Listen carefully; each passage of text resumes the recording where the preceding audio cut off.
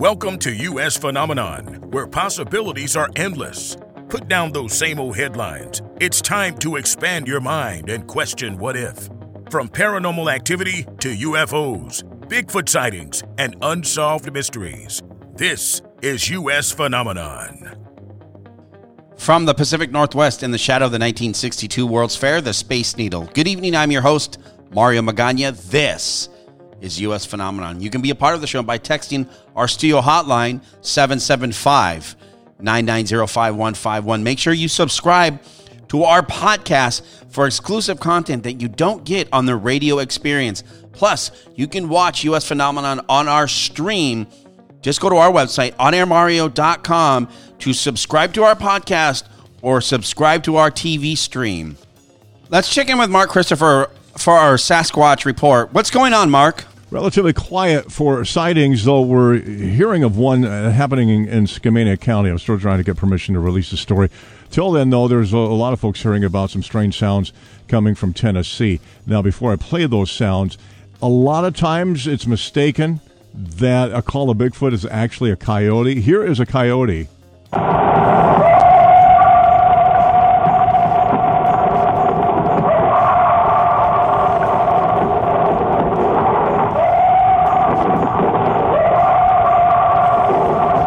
Now let me play for you here in the last 3 weeks, and this was posted on much of social media. Apparently, this is from Tennessee, and a Bigfoot calling is somebody who was in, it looks like some kind of a rural shelter, and they came out on the deck and they heard this.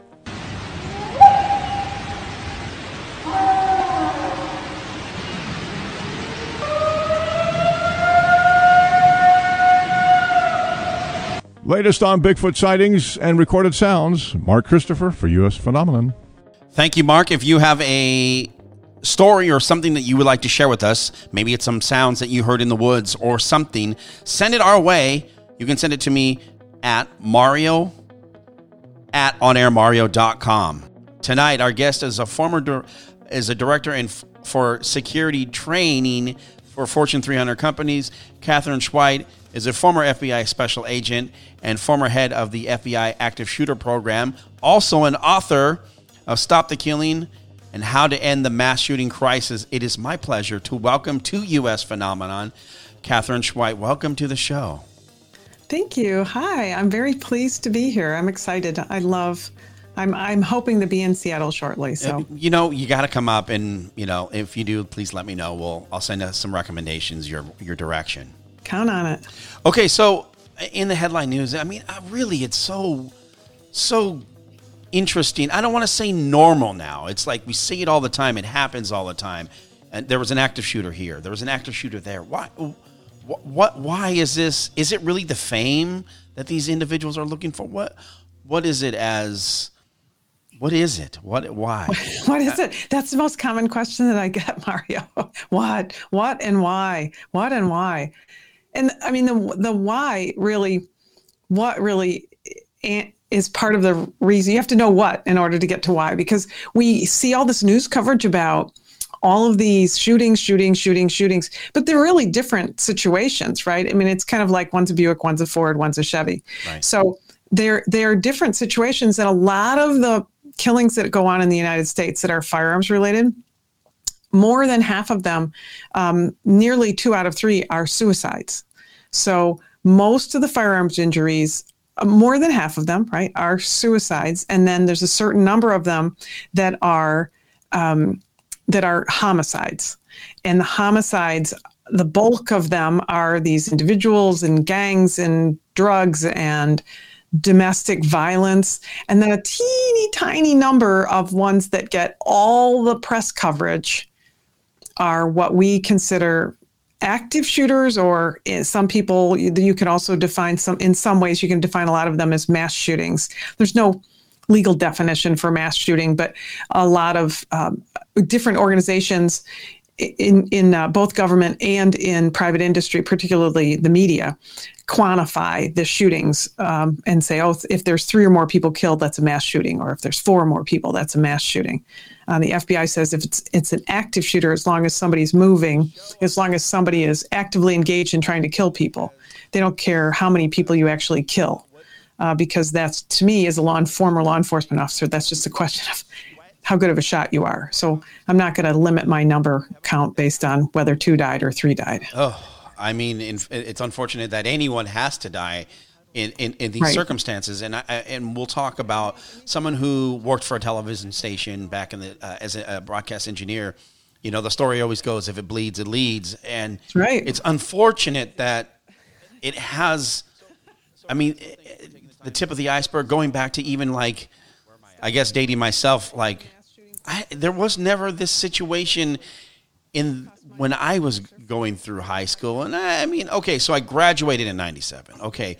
So, well, you know what? I'll tell you that, Mario, they do these kinds of shootings really, they do go back in the United States. To go back, we saw some in the 60s, in the 70s, in the 80s, and some in, Columbine was 1989, right? And by then it was kind of established that, boy, these law enforcement had to respond faster to get to these shooters. That was one of the biggest lessons about Columbine. And some of the other shootings that, you're a West Coaster, there was a shooting in the 70s at San Ysidro, California, and down near the Mexico border, a terrible shooting at a McDonald's down there where law enforcement didn't respond as fast as now they would.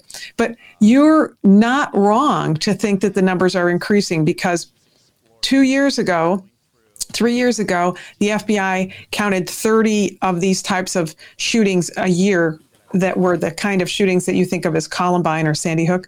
And then the next year it was 40. And the year after that, which was just 2021, there were 61 incidents using the same criteria. So the number of them are absolutely increasing. And the why, which is really what you asked me, and how, that's the big, right. That's $64,000 question of why. There's lots of reasons, and we're still kind of plowing through what those are. But I honestly assure your listeners we're in a better spot than we were before, even though it doesn't seem like it, because the numbers are going up. It's like I'm selling you soap water or something. But I promise it's getting better. But the media plays a role. I'm happy to talk to you about that. Yeah, and something that let's go back to, let's just talk about the 80s. Growing up in the 80s and 90s, video games, things of that nature, not as real as they are now. Would we think of like a James Bond or some of these, this is how dated I am, that I don't even play video games, or I was even allowed to have a toy gun in the house. It was not something that was just the way I was brought up. And even for Christmas this year, my nephew gave me a toy gun. I was like, I can't have a toy gun. Dad said I couldn't have a gun as a kid.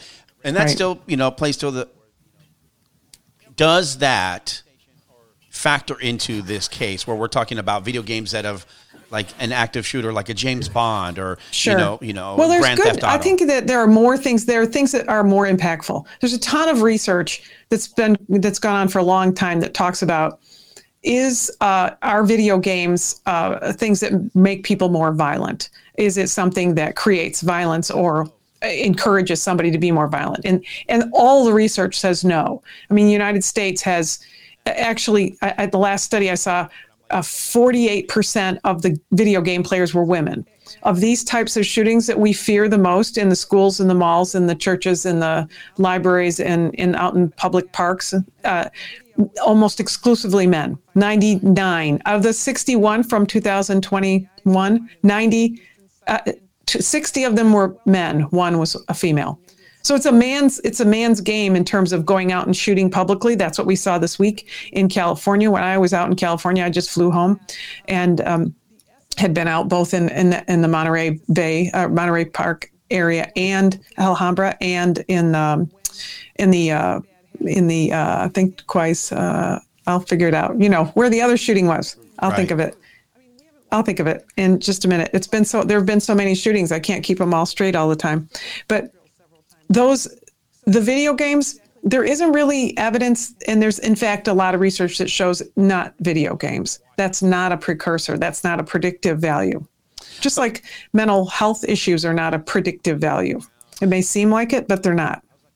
And because, like I said, playing Duck Hunt of the back in those days or whatever. And this is like the same thing. My dad was like, no, you cannot have Duck Hunt. I was like, well, I want to play that game because that was just the way we grew up, not having that piece introduced into our daily routine, I guess. I think that's typical, though. I think there were a lot of kids who were raised. I raised two girls, and I didn't want them to have toy guns and run around and play cops and robbers. But you know what? When I was a kid, we did. Yeah. We played cops and robbers, and we played with little green army men, from the grocery store that mom and dad brought home. And we played Battleship and, Stratego and all those games that are essentially war games that our parents invented after they all came home from World War II. Right.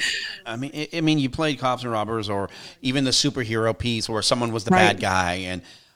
And I think that when I look at all these, I think we all look at them and we're like, okay, does owning a gun play into a fact where, if they were to remove guns and say, you know what, guns are no longer going to be a part of the United States, you can no longer own a firearm. How do you see that playing into our future? Would we have less shootings, a really small number of shootings in the United States? Absolutely, we would. We know that because from the international, like Adam Langford's research internationally, we know that in locations where it's very difficult to get a gun or to have a gun. It isn't that they don't have guns, but it's a different system. A lot of countries that have limited the number of guns that they have, they also tightly control who gets them by making you fill out a form or making you be interviewed and evaluating that every once in a while and maybe every few years, talking to your neighbors maybe or your family. If you have a problem domestically or at school or something, a weapon might be taken out of the house. Different countries have done that. And certainly, if we didn't have the volume of guns here, we wouldn't have the volume of shootings we have here. But I will say, as a person who teaches a class on the Second Amendment for DePaul University's law school, we have them. That we have them, and we have more guns in the United States than we have people. So if there's 320 million-ish people in the United States and an estimated 400 million-ish guns. Estimates only because there is no registration. There's no way to keep track of them. Most of the many guns, even the homemade and handmade guns, there's no way to actually even identify that they exist. It's interesting because I don't want to say that owning a gun is sexy because, some people own them, some don't. Sure. And to have that right to carry, or even during the pandemic, watching, going to Chipotle, going to a, fast food, casual fast food, whatever you want to call that, going into the restaurant and the guy, not wearing a mask, fine. This is, in the middle of the pandemic, but he was open carrying in the state of Washington. Right. You're allowed to open carry. Now, was it a little excessive for a burrito? Heck yeah. A little over the top for a burrito. You know what I mean? But that's the challenge, isn't it? Like every community, there's fantastic arguments on both sides. I know people who are adamant about they want to just get all the guns in the United States gone and melted down. And then I know people who are like, there aren't enough guns in the United States. If we had more guns and if we were allowed to carry more openly in more places, we would never have any firearms violence. And, I don't think either of those are practical. And I certainly don't think the latter is sensible. If a lot more guns were going to make us a lot safer, we'd be the safest country in the world. And when you talk about that, because I was going through my head of one of the active shooters that I think that most stuck with me was the grocery store incident, and I don't remember, last year sometime. Mm-hmm. Super. Mm-hmm. I was blown away. I was in shock, like stone cold, blown away by just. Yeah. What is it that shocked you about that? Okay, that would be interesting for me to hear. I mean, a grocery store, yeah. Why? What the purpose of going in there and extinguishing lives at a grocery store? Right.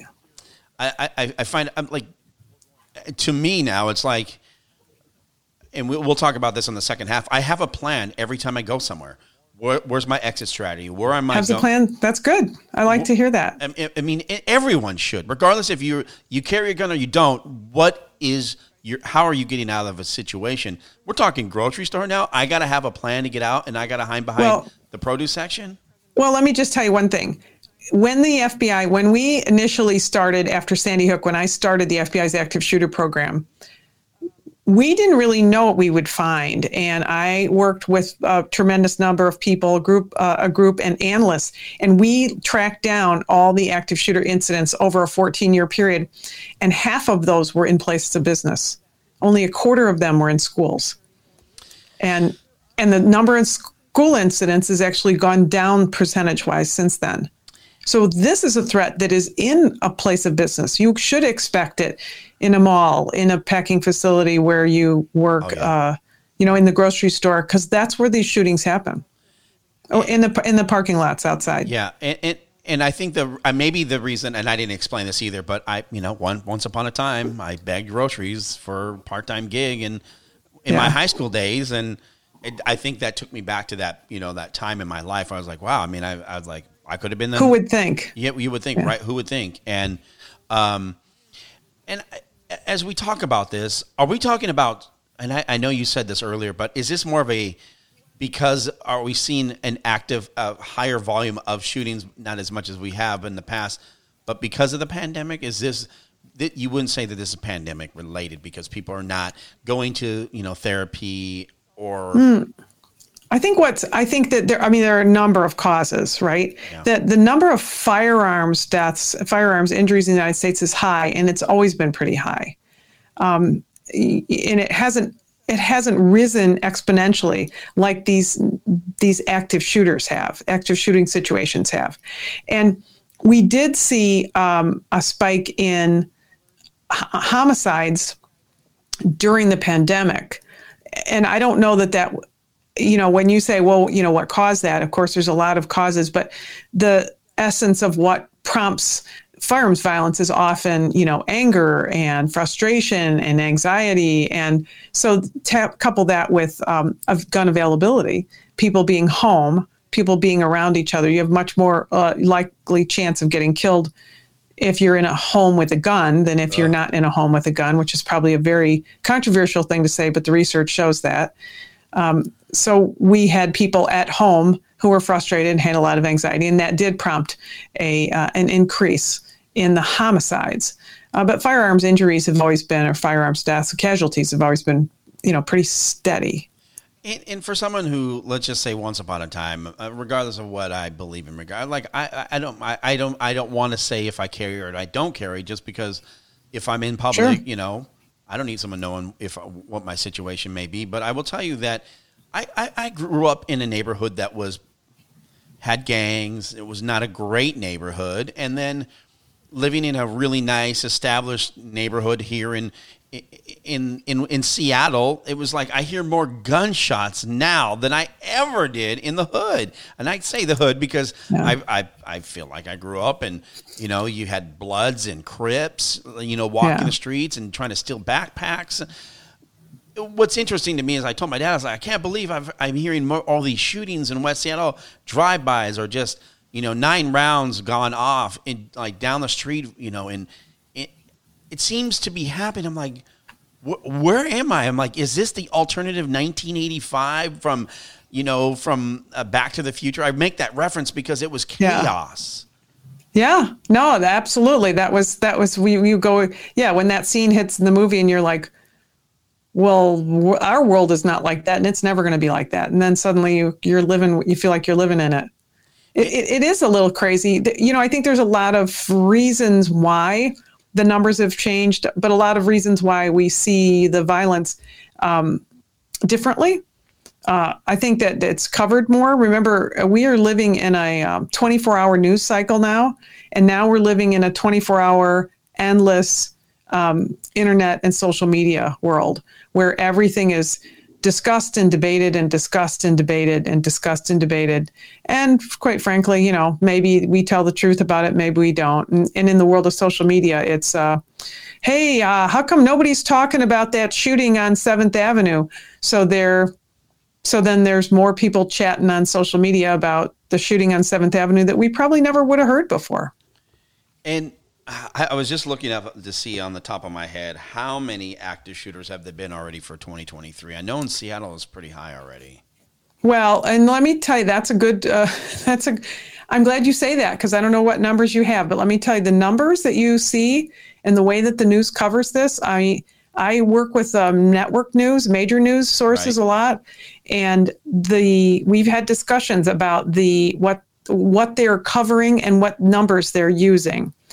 The number of incidents has not spiked in January. But if you read the news coverage, it would appear that it has, because they're pulling numbers out of these relatively new databases, and they're pulling raw numbers every time.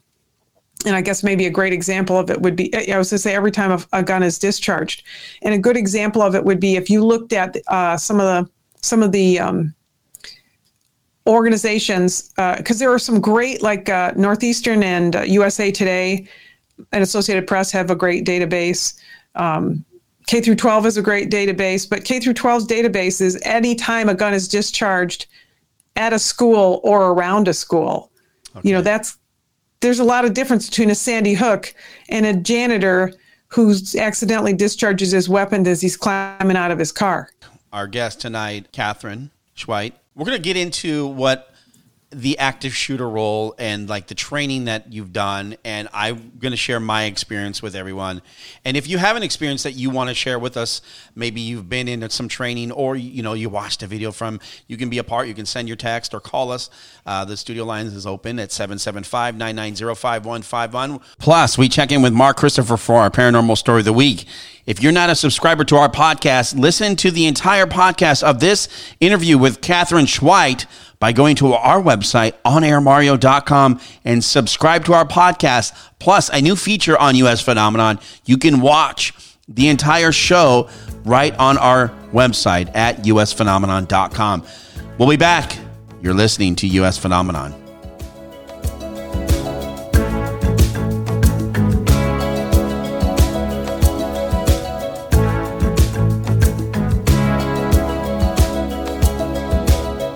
Hear the drums echoing tonight, and she hears only whispers of some quiet conversation.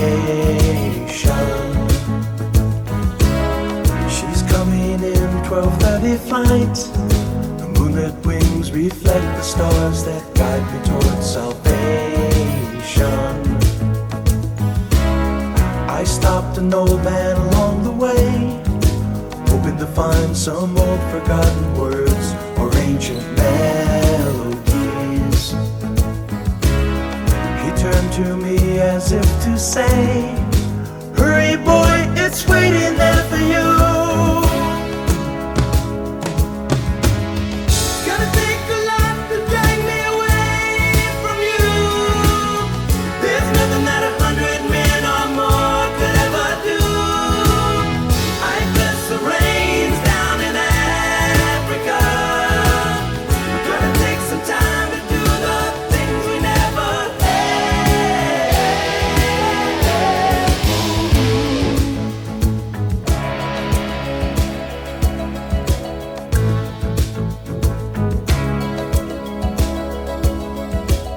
The wild dogs cry out in the night as they grow restless, longing. You're listening to US Phenomenon with your host, Mario Magana.